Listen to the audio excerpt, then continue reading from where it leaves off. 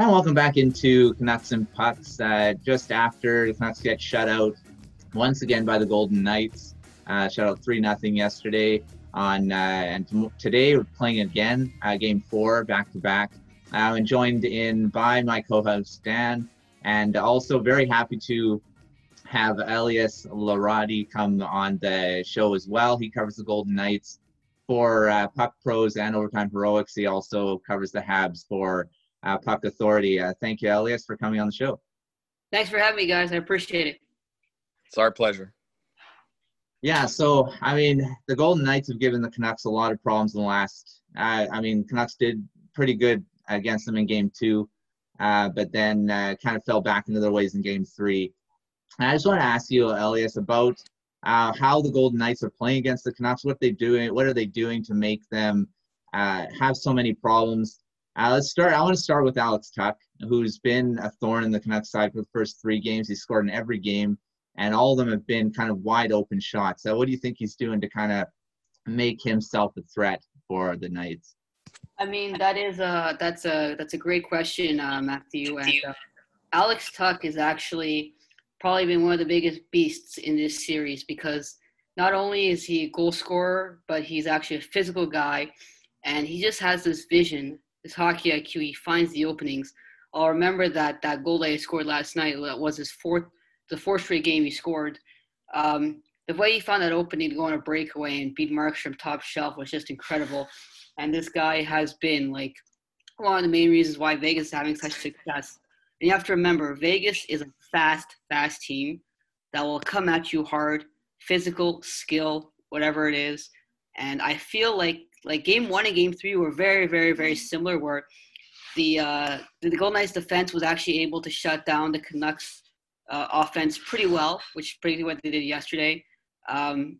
Game 2, I think maybe the Canucks could have had a bounce back game, and the Knights were giving him a couple more openings. But besides that, Alex Tuch has been a beast, and he's going to continue to do that to help his team potentially win the series.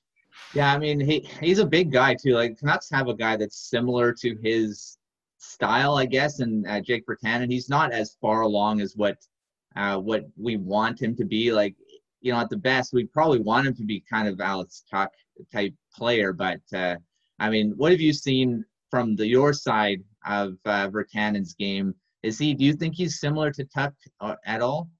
The game, what I've seen, and I really felt like he's more like doing a role, like maybe like chirping more than maybe we should be acting. So that's my personal view of what I've seen of him so far. Mm-hmm. Hey, Elias, one of the things that the Knights have done a really good job of is we know they're a straightforward north-south team. But one of the things that I've noticed with the Knights specifically, and obviously you guys have picked it up too, is that alley-oop pass, right? Exactly. Being able to put it above and behind the Canucks defense. And I think that's where the Knights have really taken advantage and allowed them to take advantage of Alex Tuch's speed. Do you think that's been something that they've game planned and have really keyed in on the last, certainly the first game, but yesterday as well? Honestly, the alley-oop thing has been something that's in Vegas' repertoire. I think Shea Theodore did it in the series against Chicago. He did the same thing. I don't remember who he was passing it to, but I almost have him. It's something that they're good at, it's in their repertoire that they're able to use, and it's actually really funny how successful they've been at it, because an alley-oop pass is not the easiest thing in the world. So it takes a lot of skill, and Shea Theodore is actually pretty good at that. So we're lucky to have him. Yeah, I want to talk about Shea Theodore a bit. He's been a pretty dominant defender over the playoffs this year. He was in the previous playoffs too. He's actually been a pretty good performer for the Knights since he joined the team, and even in the playoffs, he has a lot of points in every time he's been in the playoffs. So what have you seen from him to here's a question. What level do you think he is at in the NHL and, the top defenders in the league? My personal point of view, I think he's Norris Trophy caliber, because remember, when he was in Anaheim, he was probably one of the most underrated defensemen. And when Vegas got him, like I was saying, Anaheim has no idea what the hell they just gave up. Yeah. You know, like they give up a quality defenseman, a solid guy, the guy who can shoot the puck, the guy who's a solid defenseman. He knows what he's doing. He has skill, he has power, he's physical. He brings everything in a top four defense that you want, basically. And he's on top of that, he's young. You know, he still has a lot to go. But I see him in the same discussion as like a Giordano or like a Shea Weber. Honestly, that's my opinion of him. Do you think what makes Shea Theodore so effective too is, at least from what I've seen, is his skating has really improved as well? I mean, he was a good skater 2 years ago, but he just seems to be able to. He's a little not just shiftier, but he's able to pivot and get around players more effectively this year than at least I've seen in the last couple of years. Do you think that's something he's worked on and it just seems to be paying off this offseason? Yeah, I definitely agree with you on that one. You know, the first year that he played for Vegas, you know, he was doing his job, but I think he was a little bit slower. So I mean, he actually took time. Again, he's taken time every off season to work on his skating, to better his his quickness, his agility, and I mean, even like the last like 4 or 5 months that he took off during the pandemic, he said that that was one of the main areas that he's worked on, and it's actually showing how well he's improved in that domain. And also, what about his defensive partner there? Like, how big an impact has that had on him to allow him to play his game and not have to compensate? I mean, to be honest, I'm not looking at lineups right now. I'm trying to remember who he played with. I don't know if you guys can refresh my memory. But I feel like Shea Theodore brings a calmness to the back end. Like, I feel like there's never any stress. There's never any panic in his game. He's always like, okay, you know, let's do it. What happens. You know, he's a solid defender. He's a solid attacker. Like, he knows how to, you know, quarterback a power play. He knows how to work a penalty kill. And whoever he's paired up with, you know, they usually work pretty well as a tandem. So that I feel he brings that calmness. And when his partner sees that, it helps his game as well. Yeah, technically it's Nick Holden, and that's the reason I asked is Nick Holden seems to be playing as well at a really strong level. Not that Vegas has not played at that level, but they just seem to be really meshing right now, especially through that first series and now into this one. Yeah, I agree. Nick Holden, since coming from New York, if I remember correctly, has been, again, a solid defenseman, and Shea Theodore has been helping him a lot as well, I've heard. So they've been working together for quite some time. I think they were paired up a lot during the regular season, and they've just gelled as a duo, and it's been working really well for Vegas. Vegas has been really fortunate that they really have a solid, you know, four lines, you know, 3 pairs of D that really work as a unit to really get the job done, which is to win a hockey game. I mean, what I've noticed with Shea Theodore too is his ability to jump up in the play at every time that he's created a problem for the Canucks. And, you know, he kind of, every time, you know, 3-4 checkers are in that's when he jumps up. And he seems to be the guy leading the rush a lot of the time. There's a couple of times where he was coming up right in front of the net, and, you know, someone has to pick him up, and every time he seems to have a lot of room. And another thing I've noticed too is that he's a master at keeping the puck at the blue line. Like, you think it's out, but he's got it covered. So I mean, he's a very impressive defender. Like I said, like, he knows how to quarterback a power play. He's not scared to jump up in a rush. He's one of those offensive defensemen.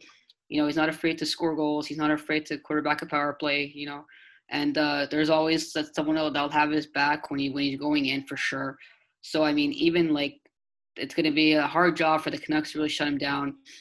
I know Quinn Hughes didn't really have the best game last night. He was sort of going around in circles a bit. But yeah, it's definitely going to be a really tough task to shut him down. Yeah, I mean, let's go from the defense to the bottom 6 of the Canucks and of the Golden Knights. I mean, right now, the Golden Knights bottom 6 is, I mean, they're not scoring a ton. Alex Tuch's probably the only guy that's scored from that unit. But, I mean, compared to the Canucks bottom 6, I think they're a lot faster. Do you think that they've created a little more problems for the lineup than, say, the St. Louis Blues did for the Canucks in the last series?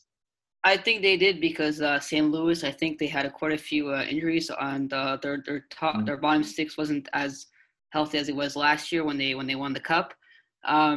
Vancouver's bottom 6, off the top of my head, I won't remember who it is, but Vegas, I think it's like Tuch with like Cousins, who's been actually pretty well, and I think it's Thomas Nosek, if I remember correctly. They're just solid battlers. Like they go in, they play, like you said, a north-south game that even if it's the third line, like they're still priding as much as they can. They're trying to help in on the offense. They're playing a structured game. And what I like about this team is that they actually, like I said, they play as a unit, and everyone is there for the team. It's not me. It's I. That's what I really, really feel. Why Vegas has been so successful is because they're putting the team first, and they know how to make it work. Yeah. Well, they're certainly an arrogant team. I mean, and I think that's one thing that you kind of need to have to a degree. But I think the other thing that they've been able to take advantage of is that they don't have like one player who isn't as fast, or, they all seem to have the same gear. And I think they've been able to take advantage of Vancouver's bottom six in that sense, where, Vancouver has a couple players on their bottom six that, are not the fastest of skaters. And it just seems like they're able to take advantage of that and put the puck in areas that they can skate onto and create offensive pressure from. No, I definitely agree. And the Canucks are going to have a really hard time. Game 2, I feel like I said, Vegas left a lot of openings, which is why the offense was really clicking for Vancouver. Because again, if you give Elias Pettersson and Brock Besser space, or Bo Horvat, they're going to find their way to score. And I feel like the difference between Game 2 and Game 3 is that Vegas actually found a way to really shut them down. And really, like, you didn't see much of Bo Horvat, you didn't see that much of Brock Besser. Pettersson tried as much as he could, but the defense was doing such a good job at shutting them down. Yeah, I mean, let's go from. Did you see any adjustments that Pete DeBoer did? Did he make any coaching adjustments, or did the Knights just go back to the game that they played in Game 1? I feel like Game 2 they sort of took their foot off the gas. In Game 3, they're like, okay, guys, like we realize like if we give them time, we give them space, they're a dangerous team, so we have to shut them down, and they'll got to play really, really well defensively as well as adding to the offense. And I think they nailed basically a solid game plan. They played an almost perfect game. And if it wasn't for Robin Lehner playing on his head, having his second shutout of the series, I mean, this might be a different hockey game. Yeah, Lehner seemed to, especially in the first period, he seemed to be moving a lot better than he did the first two games. The first two games, he seemed very stationary in net, and he seemed to move a lot better and get over to those the cross ice plays that Vancouver loves to execute on. No, I definitely agree with that. And Lehner, he sort of struggled in Game 2, but then he sort of upped his game in Game 3. He's been a solid wall in the back of the net, and we're actually really fortunate to have him. I don't know what the offseason is going to present, because I know he's a UFA after this season, so it'll be a really hard decision, because now Vegas at this point, they have two solid net miners with Fleury and Lehner. So, I mean, they're going to have to make a very, very tough decision again. I want to talk a little bit about that. I mean, there seems to be a goaltending controversy a little.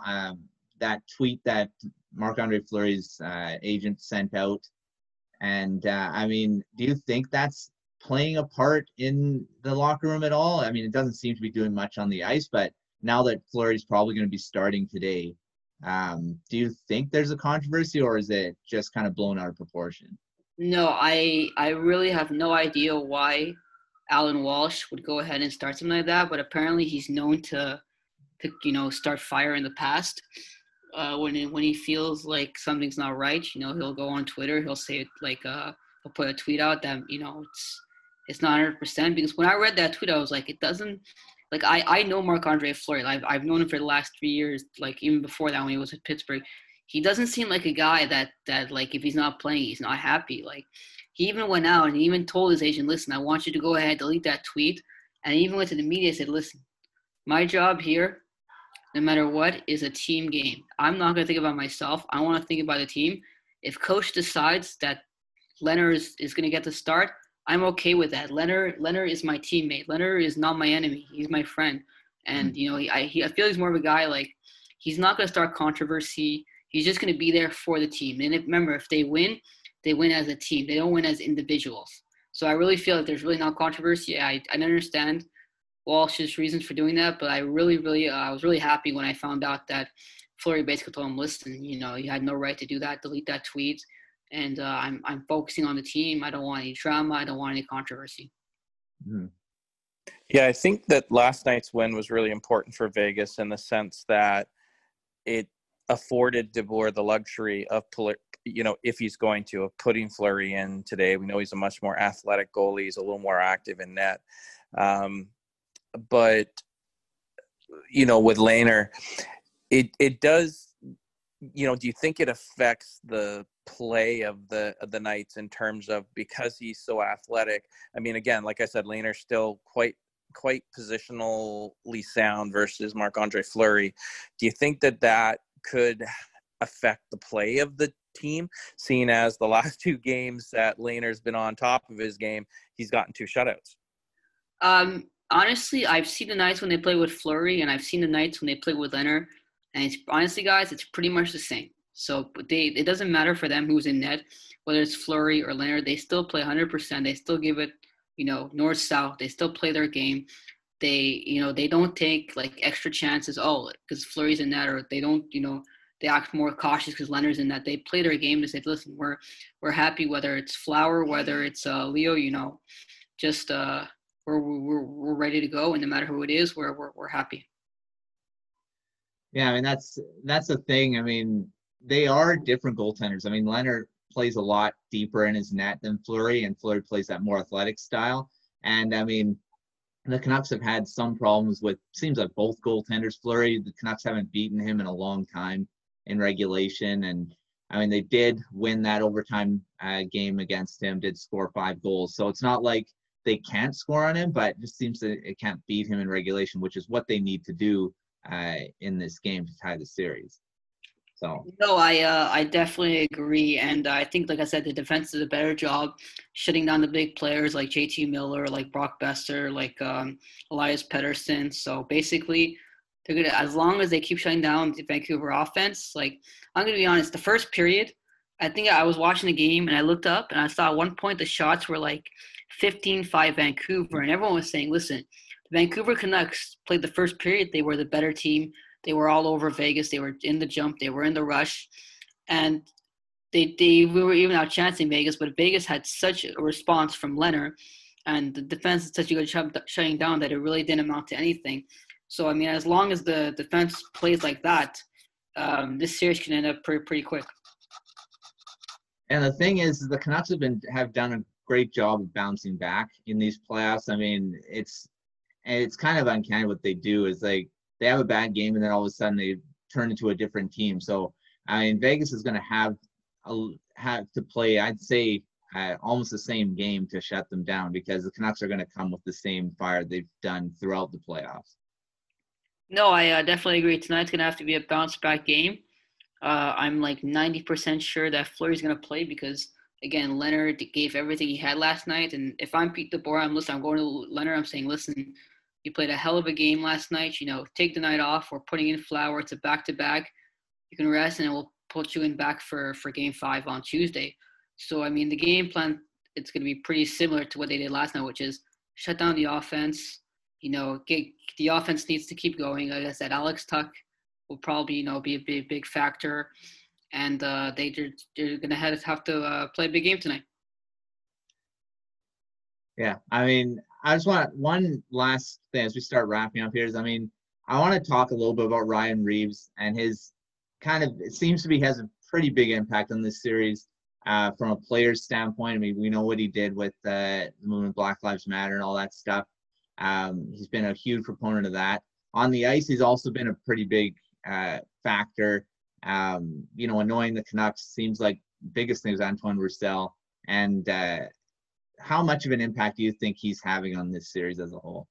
I think he's having a big impact. And just to go back to that Black Lives Matter, I really I appreciate the statement that he made. He goes, listen, off the ice, we can love each other, but on the ice, we can hate each other, which really shows to me like how mature and responsible he actually is. Like, he's not just going to be that pain in the butt off the ice as he is on the ice. And he's actually been a big factor because he's been that big physical presence. I personally don't understand what Antoine Roussel is trying to do. I think like I think he's been having kind of an off series. He's just been trying to get in, like, he tried to get in Leonard's head. It didn't work. He tried to get in, and he just keeps going at Leonard for some reason. And he's trying to get in heads, but it's definitely not working because the 2 times that, he's tried to chirp him, Leonard's come up with shutouts. So Yeah. I think Roussel Percy is going to have to come up with a different game plan because really the only time I've seen him is when he's starting a scrum or when he's talking to Leonard or when he's chirping. That's really all I've basically seen from him. I'm trying to understand what his thought process is to what he's doing. Yeah, it's kind of funny, Elias, because Ryan Reaves' actual numbers in terms of his actual 5-on-5, the Canucks actually have better numbers in terms of possession shots when he's on the ice. But I think for Roussel, he gets a penalty just for stepping on the ice now, it seems. And I think, but this is about the bottom 6 as well. And here's McNabb, who is, I think McNabb's having a far better impact on the series than Ryan Reaves, to be perfectly honest. Ryan Reaves is taking heat social heat, whereas McNabb's just going around and running guys. And he's doing it cleanly. He had a great hit last night. I'm trying to remember who it was. I think it was Troy Stetcher. But I think that's the impact. At least that's what I see from Ryan Reaves. And I just wanted to kind of get your thoughts on that. No, I definitely agree. He's been a physical force. He tries to get in the offense when he can. When he has a chance, he will. But I like that he tries to be the third or fourth line winger, fourth line, I would say. And then when he needs to get physical, he gets physical. I love that hit on Jordie Benn. Jordie Benn had his head down, and Ryan Reaves basically just steamrolled him around. Everyone was like, "Wow, okay, this series is getting it's getting intense." And it's really cool to see that after 48 hours, where they basically decide to boycott and protest, that they can actually go back to playing that same physical brand of hockey. Yeah, I think that's a really good point, actually, because in Game 2, there was that play near the Vegas net where JT Miller steamrolled two Vegas Knights, and then Pacioretty came and clotheslined him, and getting frustrated. And I think you make a really good point that when Vegas is playing clean, hard-hitting hockey, it just inspires them. And you can tell when things don't go their way, like they did in Game 2, they get frustrated and they kind of have tantrums. And last night the roles were reversed in Vancouver. They were getting frustrated, they were getting angry, and again, you start taking stupid penalties and not putting yourself in a position to succeed. No, I definitely agree with that. Vegas, they're not the happiest team when they lose because they hate to lose so much. No one in the league likes to lose. When they're after a game, yeah, I agree. If they can get physical, they can get chippy. They tend to take bad penalties. But like I said, same thing for Vancouver. I saw Roussel got a 10-minute, but I didn't really understand what he had done because I literally saw him step on the ice. He just chirped. He's just chirping, and it goes to your point, Elias, about how he's not helping them because clearly the refs are telling him we don't like the chirps. The chirps are probably it's a good thing they've probably muted the mics because they're probably things that you shouldn't be saying, and the officials are just having none of it. No, I definitely agree, and that's actually a very valid point. I think the refs now have got fed up. They said, okay, we're going to give it a game or two. We'll see what happens. And they saw it was getting – I assume they saw it was getting nasty. It was getting chippy. So they're like, we're having none of that now. And from now on, it's you say a thing, you're going to get a penalty for it. Yeah, and the thing is, the officiating's been okay in this series. There's been a lot of that slashing that's – especially yesterday, there was a few slashing calls. It was little taps on the gloves, but that's what they're calling. And to your point about Antoine Roussel, it just seems like the refs just saying, we don't want any of this. You're going to start it. We're going to give you a misconduct, which both misconducts have been kind of, they haven't been misconducts in my opinion. Yeah. So actually, it's a really good point that you brought up. I remember there was a penalty. I think it was Theodore or Whitecloud, I don't remember. But I literally saw the guy raise his stick and literally touch the guy, touched with his blade. And the ref calls a penalty. And I'm like, you're really calling that? He literally – Yeah, I think that that was White Cloud, and you're right. Like, that was an atrocious penalty. Actually, I think JT Miller was going in, and he barely tapped him, and they called him for slashing. And we talked about this on one of our podcasts, that when players start reaching, that's when officials call penalties. And really, that's what he got the penalty for. He got the penalty for reaching with his stick, and it was just it wasn't a good penalty call. I played hockey, and I've gotten away with a lot more than that. So I'm just going on record right now. Yeah, well, that's, we talked about it. I've played, I also officiate. So, I'm being totally honest when I say some of those calls were pretty bad. Yeah, I agree, definitely. Yeah. I mean, it's interesting. And I mean, the special teams have been a factor for both teams in these playoffs. I mean, you look at the penalty killing from the Golden Knights in the regular season, they're 27th overall in penalty kill. They've been really good in the playoffs so far. I mean, I think they're in the top 5 or something like that. I mean, in a small sample size, but it just seems like the special teams, I think, are going to ultimately decide this series in the end. 5-on-5, I think both teams kind of play that similar style. It seems like the special teams are what's kind of making the difference. Even last game, the Canucks couldn't score on the power play. You got Vegas scoring on theirs and then killing their penalties too. So I think that's what's going to ultimately win this series for either team. I think, honestly, just my point of view, Vegas, probably their power play is a lot better because if you look at the players that they're putting out, it's like Riley Smith, it's like Marchessault, it's like Carlson. Then they come back, they put you with Stone, Pacioretty, Tuck.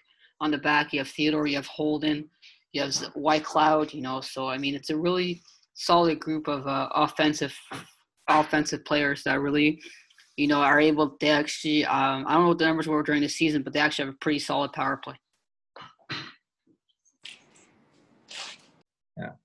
Yeah, that's the thing. I mean, I think special teams, I mean, it's a difference every time. So I think in the end, it's going to make a difference too. So, but yeah, I do get your point with the Golden Knights do have 2 really good units. The Canucks are still trying to figure out that second unit, especially, I mean, they do have to Foley back, so putting Besser on that second unit. And, but overall, I think, the Golden Knights do have 2 really solid power play units they can throw out there. No, I definitely agree. And listen, guys, even if Vegas beats Vancouver, you guys basically beat the Stanley Cup champs. So, I mean, your season is not exactly what we would call a failure. It's actually quite an improvement because it definitely is. We're Elias, we're like, listen, man, everybody's talking here. Like, it's house money right now. Win or lose it. Like, they're playing with house money right now. Exactly. There's no. But I do think that the Knights are not just beatable, but I think there are some weaknesses that the Canucks can exploit. It's whether or not they have the horses to do it. We know that injuries go through a lot of teams, but it just seems that, at least from what I saw last night, it just seems that Vancouver really slowed down in that second and third period, and it just seemed, at least at that point, they seemed to kind of run out of gas. No, I definitely agree. And this was a team last year where the coach was like not this season, but the season before, the coach was like, listen, our goal this year is not to win the Stanley Cup. We're still trying to, finish our rebuild and then maybe make this team into like a solid contender for years to come. And I mean, you guys have all the tools for you. You guys have Elias Pettersson, you have Brock Besser, you have JT Miller. Everyone thought was like, okay, what's JT Miller going to do? He ended up having an amazing season in Vancouver. And I can personally say that I was at Rogers Arena when they actually announced that trade. So I was in that building and I was like, okay, that seems like a good trade. Vancouver gets JT Miller, who was pretty good in Tampa. So, I mean, you guys still have a lot of big pieces. Jacob Markstrom, probably one of the best goaltenders in the league. You have Alexander Edler, who's, a veteran D. So, I mean, there's still a lot of promise for this team coming down the road. Oh yeah, we're not worried about that. We're talking to you because we want the Vegas Knights perspective. We right. We appreciate the comments, but yeah, this is about the Knights, my friend. No problem. Just as we start wrapping up here, I wanted your perspective on what do you think these, now that the schedule's kind of compressed even more, do you think these back-to-backs, who do you think has the edge kind of? There's one back-to-back here, and then if it does go to game 6 and 7, those are going to be back-to-back as well. What do you think an impact that will have? Yeah, so the players must be looking at the schedule and being like, yeah, we just spent 2 days protesting and now we have to do potentially two back-to-backs. So, I mean, honestly, I'm going to base it off goaltending because back-to-backs, it's so hard to play, 24 hours, less than 24 hours after you play. So I'm going to go with the strict edge in net, and I'm going to say that Vegas has the advantage based on the fact that you have two solid goalies. You put in Leonard one game, you put in Fleury one game, and it doesn't really make a huge difference. Um, Vancouver wise, I haven't seen a lot of Thatcher Demko. I don't know how good he is. So I mean, it'd be interesting to see how he plays. I think he came in once for relief. I think versus Yeah. St. Louis, and I don't remember if they scored on him or not. I think he made like 5 or 6 saves at the end of the game, and I'm basing it off that. If it's back to backs, I give it to Vegas just based on the fact that they have basically two number one goalies, a one and a 1A basically. Yeah, I think the other factor too, Elias, is the fact that, I mean, really Vegas has played right now, 8 playoff games? Really? I mean, Vancouver's played 15. They're going on to 16 now. Yeah. It's a lot of hockey when you're supposed to win 16 games to win the cup for those qualifying teams. Right. They had to win, they had to win 19. So it is a big difference in terms of the conditioning and such as well. Not that the Canucks can't win, but I think that also paired with, like you said, the goaltending there of an experience of a 3-time Stanley Cup champion who backed Pittsburgh in their second run. He played all 3 rounds for Pittsburgh. So I think that's a really solid point you're making about Fleury. Thank you. So yeah, that definitely I would go with that. So I mean, my pick honestly for tonight, I really think that Fleury is going to play, and I really think that it'll be interesting to see if Vancouver does bounce back. But if not, then I really feel Vegas is gonna take this in I would say in 5. That's funny because that's what I picked before the series started. But my reasoning was a little bit different. One thing, actually, I do want to ask one comment of you, and I mentioned this to Matt, but why is it that this puck just seems to follow Vegas everywhere? I mean, there's a deflection, and it'll take like 2 or 3 deflections off skates and knees and just land right on the tape, not just like near a player, but like literally on the tape. Like they're getting a lot of Vegas luck. And it just seems to follow them in almost all their games. Is a lot of that just because of that speed, or is it just like, I'm just curious of what your thoughts are on that. Yeah, I would definitely say speed. Vegas is a very speedy team, and I mean everyone says it. You need puck luck sometimes to win. I'll give you a fair example, a totally random example. Because I'm actually from Montreal, so I actually also follow the Montreal Canadiens, and everyone kept saying that against the Flyers, the Canadiens were the better team, but they had zero puck luck because whenever they would take a shot, they literally hit maybe like 10 posts in the entire series. So I mean, sometimes you need luck on your side to help you out and to really get the advantage. Yeah, well, we can definitely say for sure that those were 3 perfect shots that beat Markstrom yesterday. You can't fault him on those, and I think that's a big part of Vegas's game is when they do get those opportunities. It's not like it's a fluke goal. Vegas seems to be able to score at will when they need it. And they're good shots. They're good goals. They're not flukes or happenstance goals. Right. Yeah, so I mean, it's going to be interesting to see how the Canucks bounce back if Vegas can play that same style. And Canucks, I think Canucks are going to come out. They did come with a lot of energy anyway in this, in the first period, but it's going to be interesting to see how everything kind of goes today. It'll be interesting to see. Yeah, so thanks, Elias, for coming on the show. It was great talking with you. I was going to give you just a minute or so to kind of plug any articles you got coming up and go from there. Yeah, so I'm actually currently covering the Vegas Knights for Puck Pros. So basically, Puck Pros is part of the Fansided family, which is the sister company of Sports Illustrated. So basically, every game day, I shoot out a preview, and then it's maybe a short 300-400 word article where I basically preview it with the game, do a short little recap of what happened last game, and then I will always come out with a recap either late that night or the next game. Vegas usually plays very, very late, so by the time I finish my recap, it's probably like 1, 2 in the morning, and my editor's fast asleep. So I usually get a recap out the next day, the next morning. So that's basically it for now in regards to hockey. Awesome. Yeah, thanks, Ellis, for coming on. I hope to have you on again soon, and it'd be great to even come on even later on to kind of discuss things. Not a problem. Anytime, guys. Yeah, really appreciate you coming on, Elias. Thanks, Dan. I want to thank Elias for coming on the show. It was great to be talking with someone that covers the Golden Knights and kind of getting their outside perspective on this series. So it's great to actually have someone else there.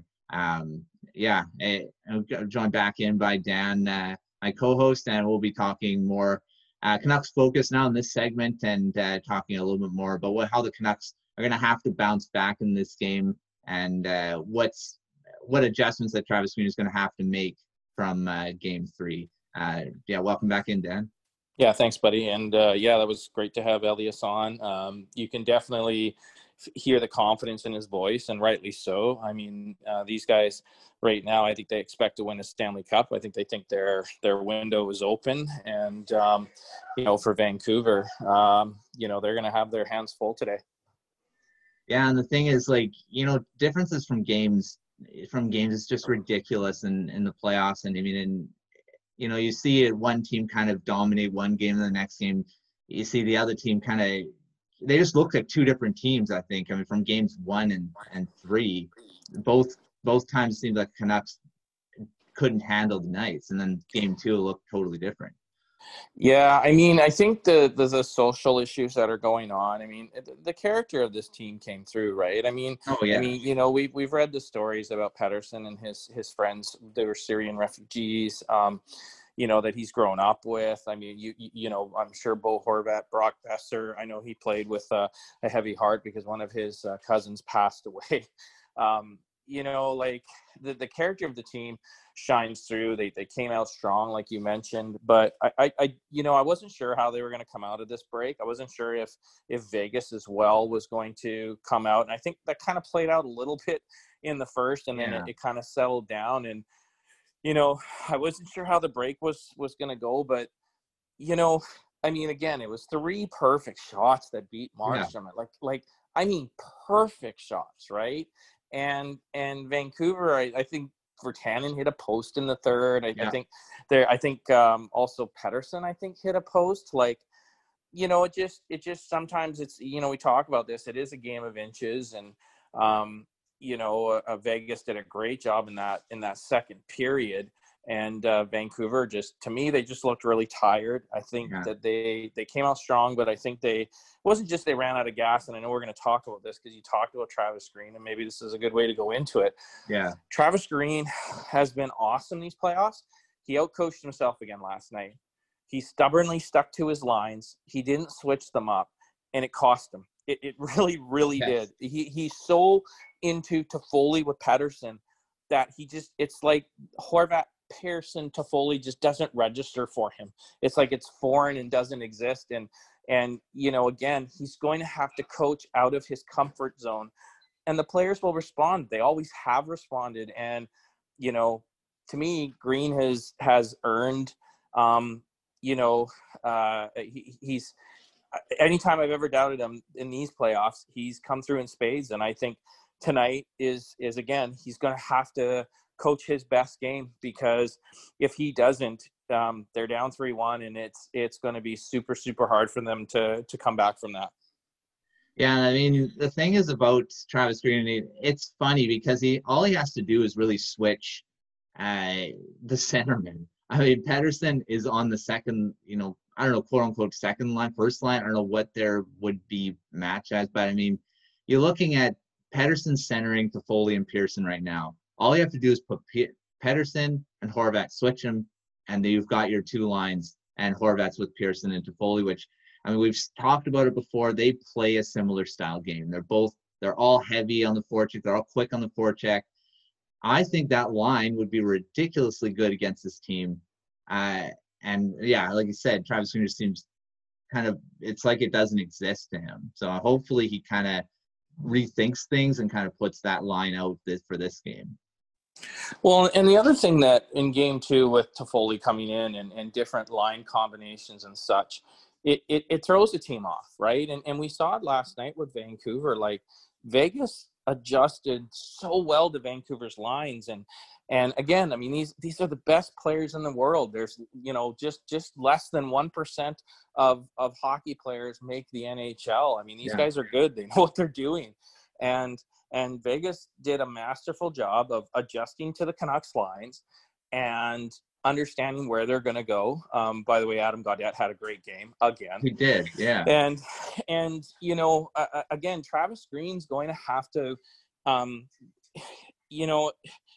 he's just going to have to abandon his straight on, just like, and belligerent isn't the right word because that's like negative, but you understand what I'm saying? Like he's trying to, like, this is just how we're either going to live or die by these lines.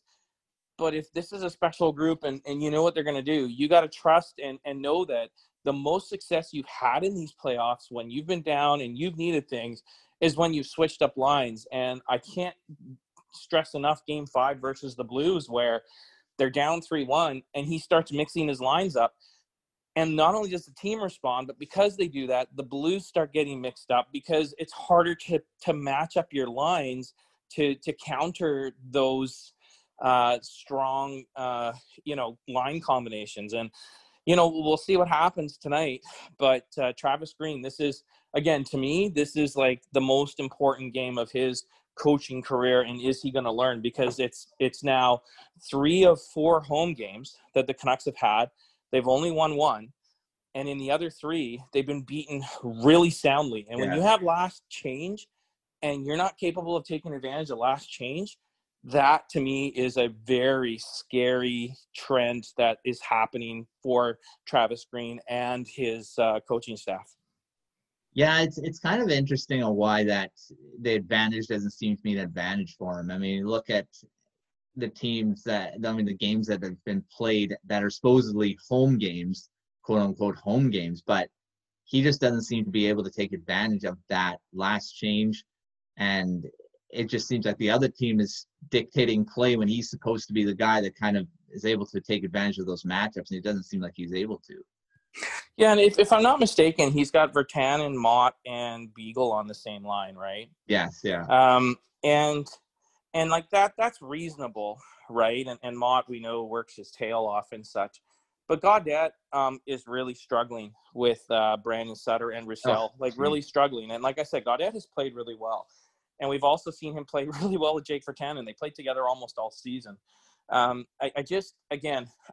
don't understand why he resists putting players in successful positions. Everyone was ragging on Brock Besser, but he was tied for most shots.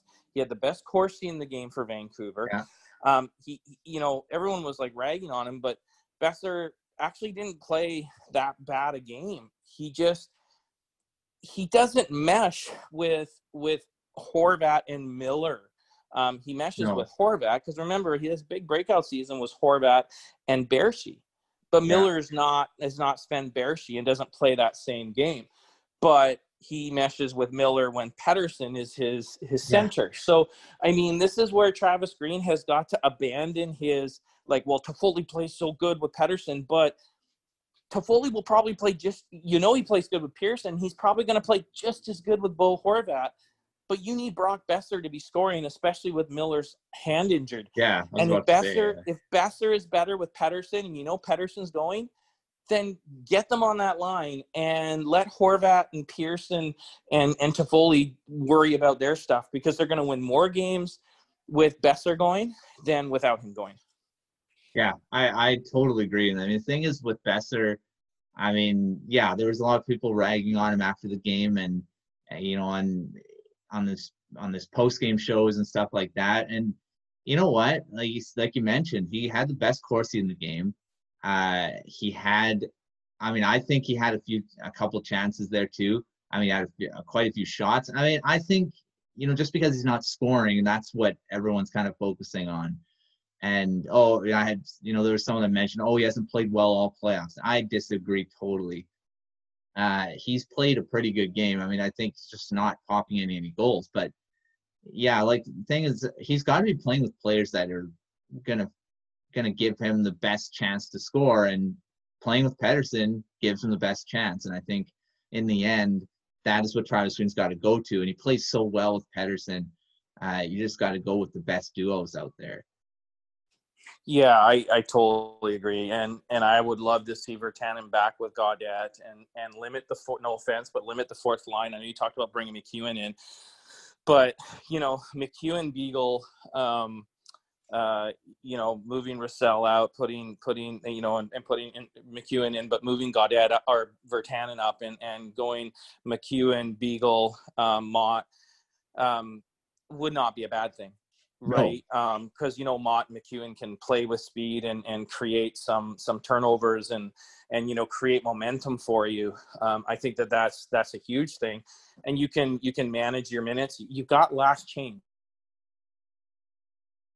Peter DeBoer dictate your lines because you need to have those matchups. When you don't have matchups, your team's successful, which means when your team isn't worried about stopping the other team from scoring goals, but going and scoring goals, they're successful. Like Vancouver, and we've talked again, man, this is like this should, the Canucks and pucks rocket science. This team is at its best when it's just trying to score goals. And they seem to be, at least at home, those line matchups are actually it just seems like it, maybe I'm wrong, but it just seems like it's kind of preventing them from playing to their potential.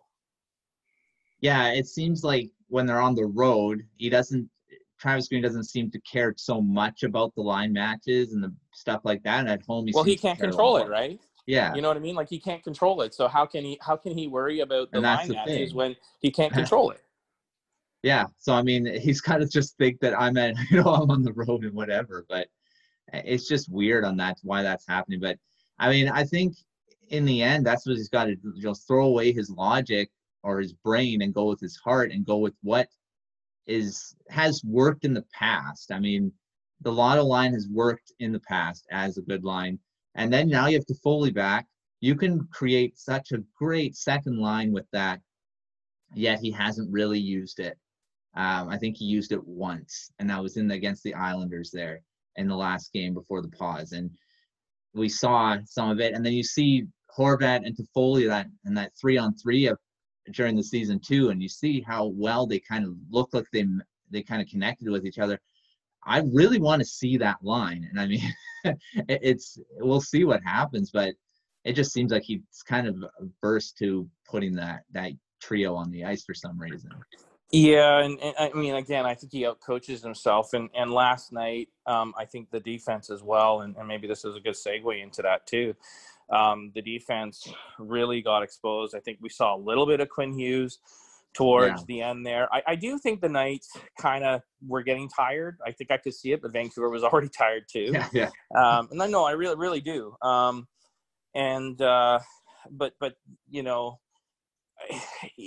Tanev is really struggling. Edler's playing really good. Edler is actually playing really good. I think Stetcher's playing well, but he's getting, just hammered every chance they get, and that's playoff hockey, right? Yeah. And Fattenberg and Ben have been okay. But boy, when Vancouver on defense has had really good success, it's when they've been able to rotate Tanev and Tyler Myers. And I do think right now Vancouver really misses Tyler Myers, and I just think it's just the stability that he brings. And I know that there are gaffes and such, but at the end of the day, his positives far outweigh his negatives. And you're going to have some gaffes, and that's why you have a goalie like Markstrom. I'm going to disagree with Elias a little there in terms of maybe Marc-Andre Fleury is a benefit, but this is also a guy who hasn't played since I think one of the games against Chicago, and I'm not sure if they won or lost that game. I'd have to look it up. I apologize. The Canucks have an opportunity here. I think if they can come out with the same hustle, I think they have an opportunity to take advantage of a completely different goalie. And But, I mean, both teams aren't going to be making adjustments. You're going to see the same thing. They haven't really had time to break down tape. They haven't had time to practice anything. It's basically just we're going in again. And it's up to Travis Green to find the right line combos. And, maybe he puts Virtanen with Pettersson and Miller, right? And maybe Gaudette and Brock will click. I don't have any of those answers. I just know right now, he got out coached again last night. And he didn't get out coached by Peter DeBoer. He got out coached by himself. And, we had a great first period. So, we'll get it back. Like the most success he has had is when he has started swapping up lines and the team has responded every single time. It's not like they're batting, it's not like they're batting like 500 when he swapped up the lines. They're probably 800 to 1,000. So, do the players respond, do what you have to get these guys going. And, we'll see what Travis Green can do tonight. Yeah, it's a good point you made about Fleury. I mean, he hasn't played a lot. He hasn't played in a long time. And, yes, he's a great goaltender, but the Canucks have shown in the past, yes, they haven't beaten him in regulation, like I mentioned before, but they did score 5 on him last time they played the Golden Knights. And Pettersson had a great game with, scoring on him too. So it's not like he doesn't have confidence in scoring. I think, like you said, I think the Canucks could take advantage of a different goaltender, plays a lot more athletic. Like Leonard plays that deep in his net. And I think that's why the Canucks couldn't ultimately score on that 5-on-3, because that's what a goaltender has to do on a 5-on-3, stay deep in his net, and that's what Leonard did. But I mean, I think Canucks do have a chance to do something in this game. But bottom line is going to come down to Travis Green and what he can do to adjust. Yeah, I think you nailed the head there. It was a great comment about Lehner, and he just, that's how he plays, and he tries to make himself large, and he was more athletic. I think they told him, you've got to be more athletic in net. You can't just stand there against this team. They're gonna pick you apart if you're just standing there. And he made the adjustments. Good on him. Yeah. Now they're going up against a goalie who it relies on his athleticism, not just his positioning, but he'll come out and challenge a little more. And I think that'll be a really good it'll be a really good challenge for Vancouver, but I do think it's one that they can take advantage of. I mean, imagine, and I'm not saying this will happen, but imagine if they do put 3 by Fleury early, right? And now you got to put Lehner in, right? You don't have a choice. You got to put him in, right? That changes the way that a team will play. And, it could make a big impact for the Canucks, but these are woulda, coulda, shouldas, and maybe ifs and could be's.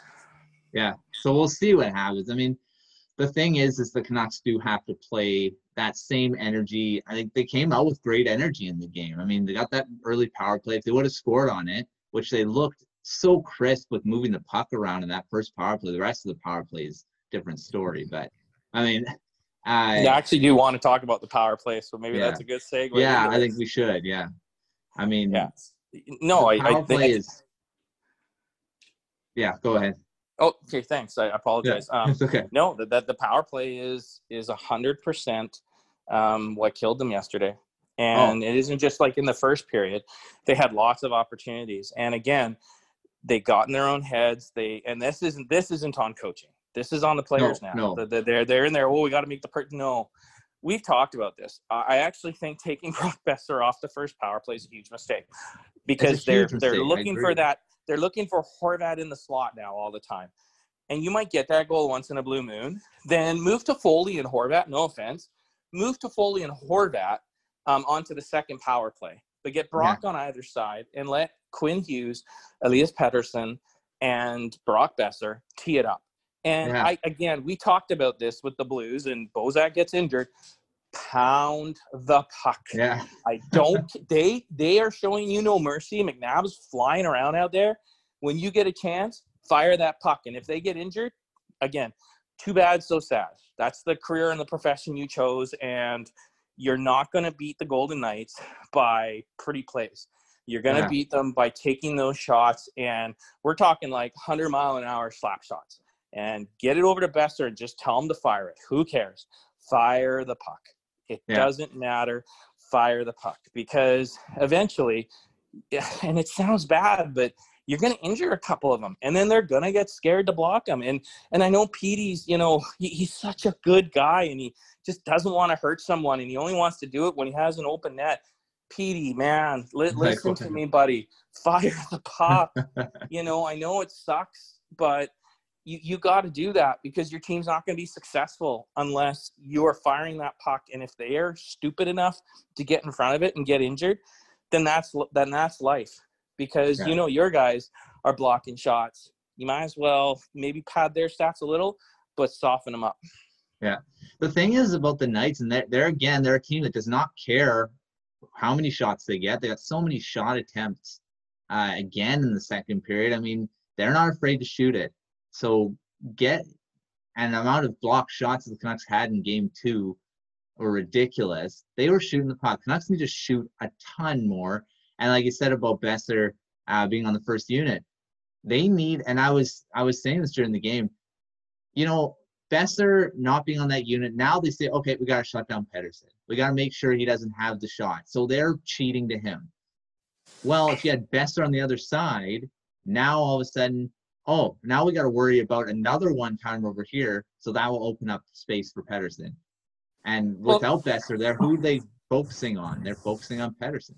Yeah, and I know they've had success with Horvat a few times here with that down-low play, but you can't just go for that. And they went for that a lot yesterday. Was like a big, that's the bread and butter on this one. It's not. Fire the puck and force them then, so that it opens it up for you. Right? And then you'll see that success. But if you're not firing the puck and you're just passing it around looking for that play, that's actually a low percentage play. I think it's called the paddle, right? Is what it's called, the paddle, right? And that's actually a low percentage. When you hit it, it's high percentage, but it's low percentage because it's really easy to defend at times. And again, I just think that even if you're going to block shots, let Boeser, Pettersson, and Hughes just fire it. And I mean, and it sounds bad, but fire it in a guy's groin and just make them scared to get in front of shots, because you're not going to win this series by being nice guys. Yeah. And again, like the Knights, once they start getting their confidence going, they're good. I mean, we know they're a good team, but they just ramp it up to another level, and we saw it last night. They shut it down. As soon as that 3-0 goal was scored, that was game over, and it was just a matter of whether or not the Canucks could get 1 or 2 by Leonard at that point. Yeah, I think so. And the thing is you can talk about the puck luck and stuff. I mean, the Canucks didn't have the best luck in that game. There were a few times where Leonard shoots it out in front of him, or he shot it through up the middle, and like Kelly Rudy said, between periods, most of the time that's in your own net because you're hitting a guy in front of him. But of course that didn't happen. But I mean, the Canucks need to, just shoot it. And I mean, as much as I don't know how unpopular this opinion would be, but having Tyler Toffoli off the first unit, because personally, I don't think Toffoli's the best power play guy. I mean, you look over his career, he's not the biggest producer on the power play. He's not a power play guru out there. I mean, he's a skilled player, but I think Boeser's the better option on that first unit. Toffoli brings that more threat to that second unit. I mean, with Gaudette, Virtanen. So I don't know. I think Toffoli's really, not the when best you look, fit. When you look at it, it's basically Toffoli's down low to give the paddle play to Horvat. And if Miller can get down low, he'll do that too. I mean, Vancouver's power play is pretty easy to break down. Miller gets it, makes a sneaky back pass to Hughes, who either will shoot it himself or give it over to Pettersson. But Pettersson's really hesitant to shoot right now. And so, sometimes I think that Pettersson is a lot like Travis Green, and that he gets in his own head. and he, he had a great game, like you wrote, and it was a great article. He had a great game. However, he also didn't have a good game because he just, I wish Pearson could take some passes, by the way, but it just seemed like he's he's scared to shoot. And right now they need goals, and he can't be afraid to shoot that puck and pick some corners and put Vegas in a situation where, they need to do that. And, for Toffoli, like, I don't know that about whether he's great for the first or the second power play. I just know that Besser works really well on that power play. And we saw it in game 6 versus the Blues. And, the power play worked. And why you would then pull that immediately because Toffoli's back, I don't know. I don't know the answer. And hopefully they'll figure it out, because I agree with you. I just think they're a better power play with Besser there. And on the second power play, they have Besser playing in Petey's spot, but it's the wrong wing. Why not put him back over on the other side? Like this is, to me, where I think you could put Pearson in then where Toffoli is on the second power play. If you're not going to put Besser on the second power play, then have Gaudette play in Horvat's role, have Pearson down where Toffoli is, put Toffoli where Pettersson is, and put Besser on the other side. Yeah. Right. Like you've got some options, and, maybe move Jake where Miller is. Like, Vancouver has all the makings for a really strong second power play unit, but they just don't seem to be able to kind of make it work. And they're just so predictable. I mean, how many times did Vegas get it out of the zone quite easily yesterday? Yeah, a lot. And the thing is they're still doing that stupid drop pass, which I still don't think it works. And I mean, Newell Brown is the power play coach. Was successful in the past. I'm not saying the Canucks weren't. They're been a good power play, but is that because of his system, or is it because of the players that are on the units? I don't know if that's what's the biggest factor in the Canucks' success on the power play. Well, if you're going to do the drop pass, and I have no problem with this, because the whole point is to attack the line with speed, flip it over them, get through, they're going to get in your lane, draw a penalty. Then if you're going to do that, carry the puck and draw a penalty. And even if you're not going to get called the first few times, keep doing that. Eventually you're going to draw a penalty, because the only way to stop that is to either interfere with the guy or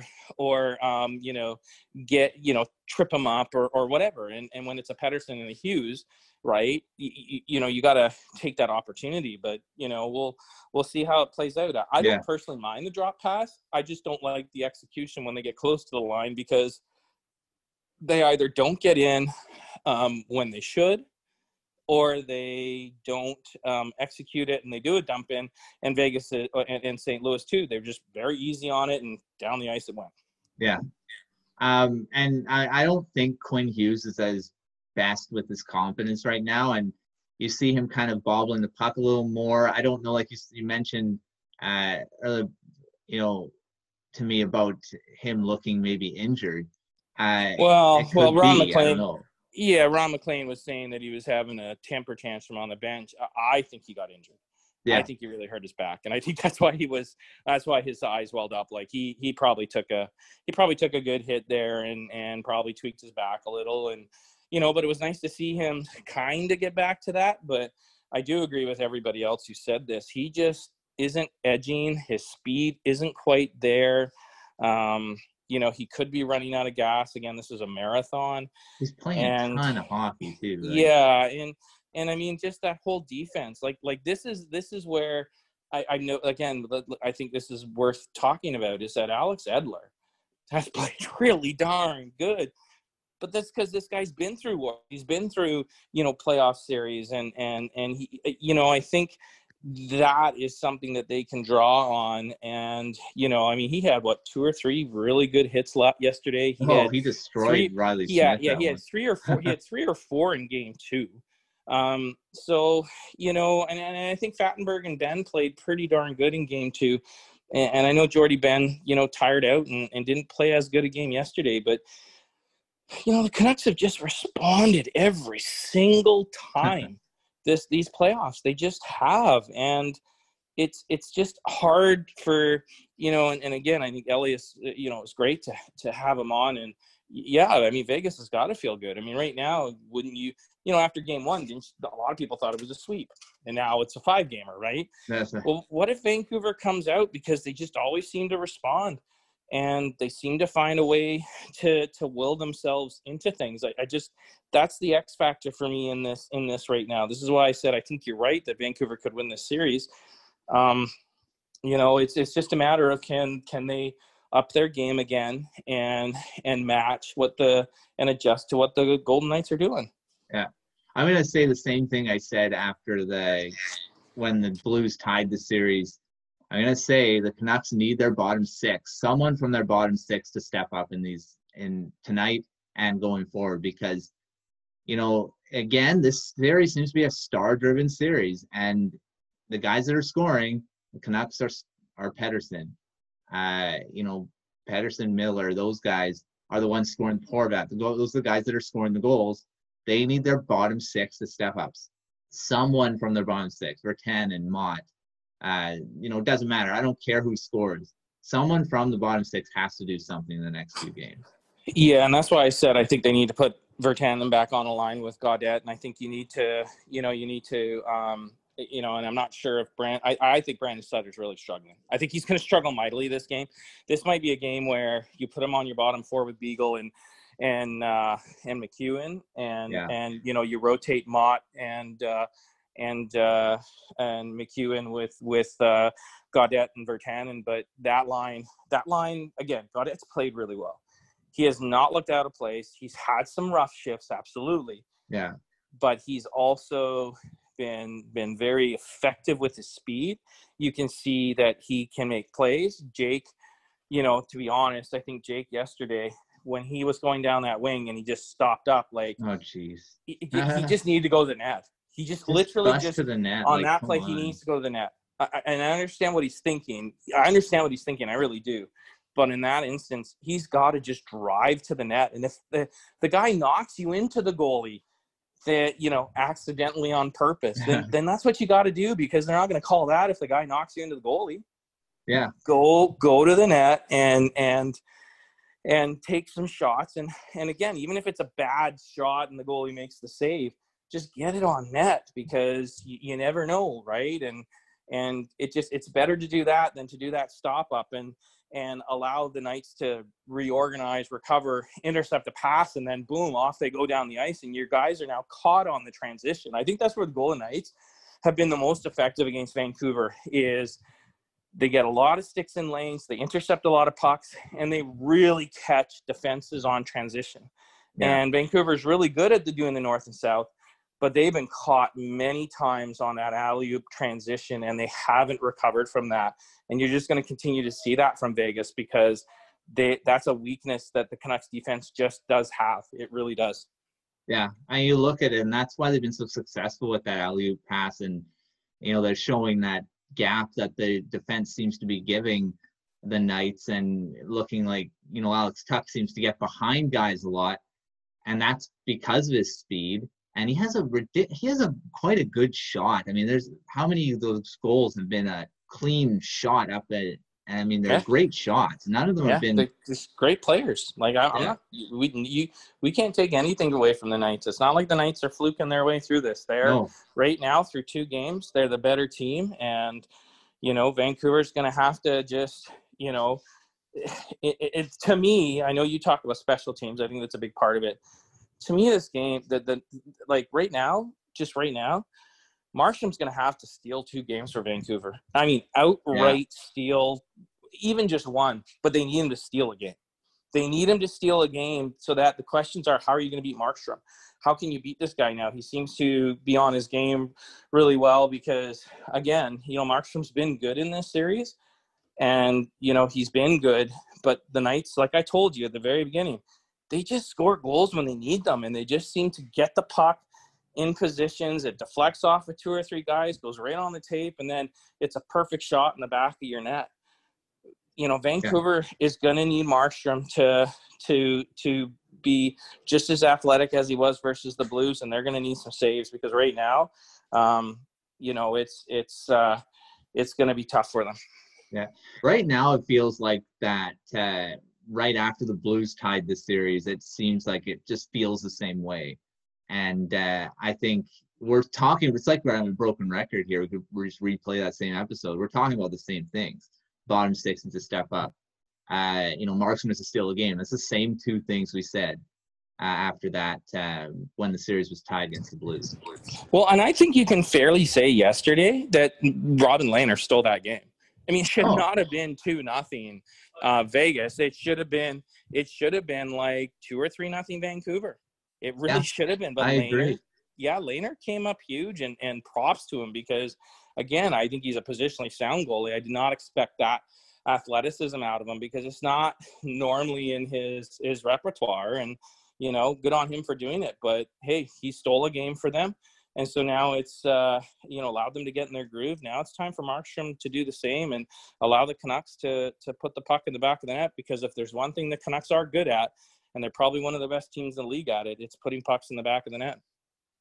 Yeah, I mean, it's not like the Canucks can't score goals. They've showed it in the past, and they've showed it in this series already that they can score goals. So I think they just got to get back to, like we said before, shooting the puck and using their speed. And that's the thing. The Canucks do have speed, and we saw in game 2 there that both these teams can, go back and forth. And I think the Canucks still do have a chance of winning this series. But yeah, there has to be a few little tweaks to their game, because Vegas, I mean, admittedly, they're a great team, and they are a Stanley Cup contender. So it's not like the Canucks are, if they lose this series, it's over. The Canucks are a bad team. They're playing against a really good team here.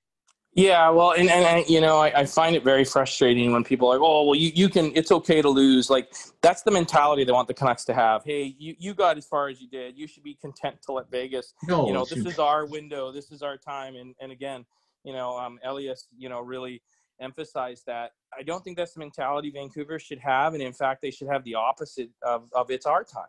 And this is the first of a lot of our time.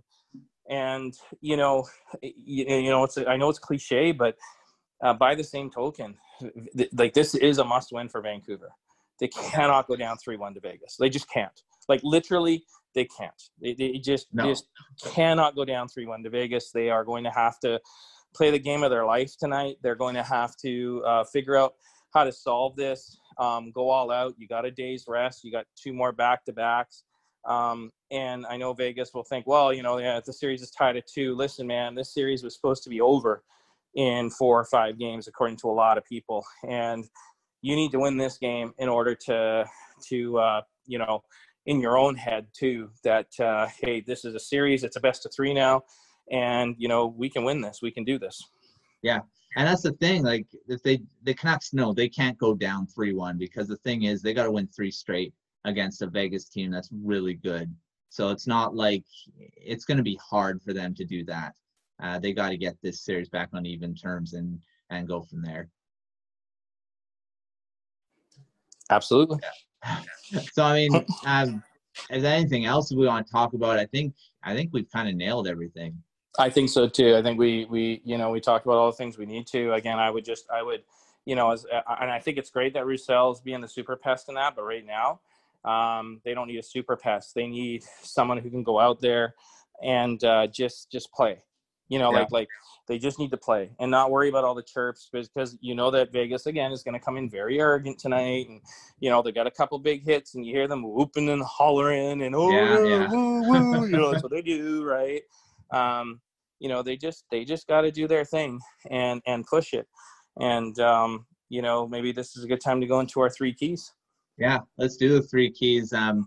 I'll start this time, kind of change it up. Please. I say, like, the first key for me is, if we alluded to it before, Jacob Markstrom. Markstrom has to either steal a game today, or just play well, out-duel Marc-Andre Fleury. And I think he's just he can't be letting in goals that are weak. But, I mean, the thing is that he let in 3 that weren't, most goals are going to let in. But he's got to be the number 1 player for the Canucks. That's my first key. Second key, Travis Green is a big key for me, and he's got to adjust again with his line combinations, the way he coaches, and not out-coach himself. That's a huge one for this game. And my third key is the Elias Pettersson has to step up as what he has done all throughout these playoffs. And the thing is I don't know if it's stepping up or is just continuing how he plays and actually pot some goals and be confident in his shot and just shoot it. Doesn't matter if someone's going to get in the way of it. Just kind of pick some corners and do what he does best. Yeah, those are, I agree with all of those. I mean, my first two keys were the first two that you identified. Again, Travis Green is going to have to mix up his lines and be not afraid to do that if things aren't going well. I know he was, he was animated behind the bench when they got down 2-0, but he can't be afraid to do that. That would be my first one. The second one, they need Markstrom to steal a game, but this might not be that. So my second one is actually the Canucks defense. Quinn Hughes, specifically, he's the engine on the back end.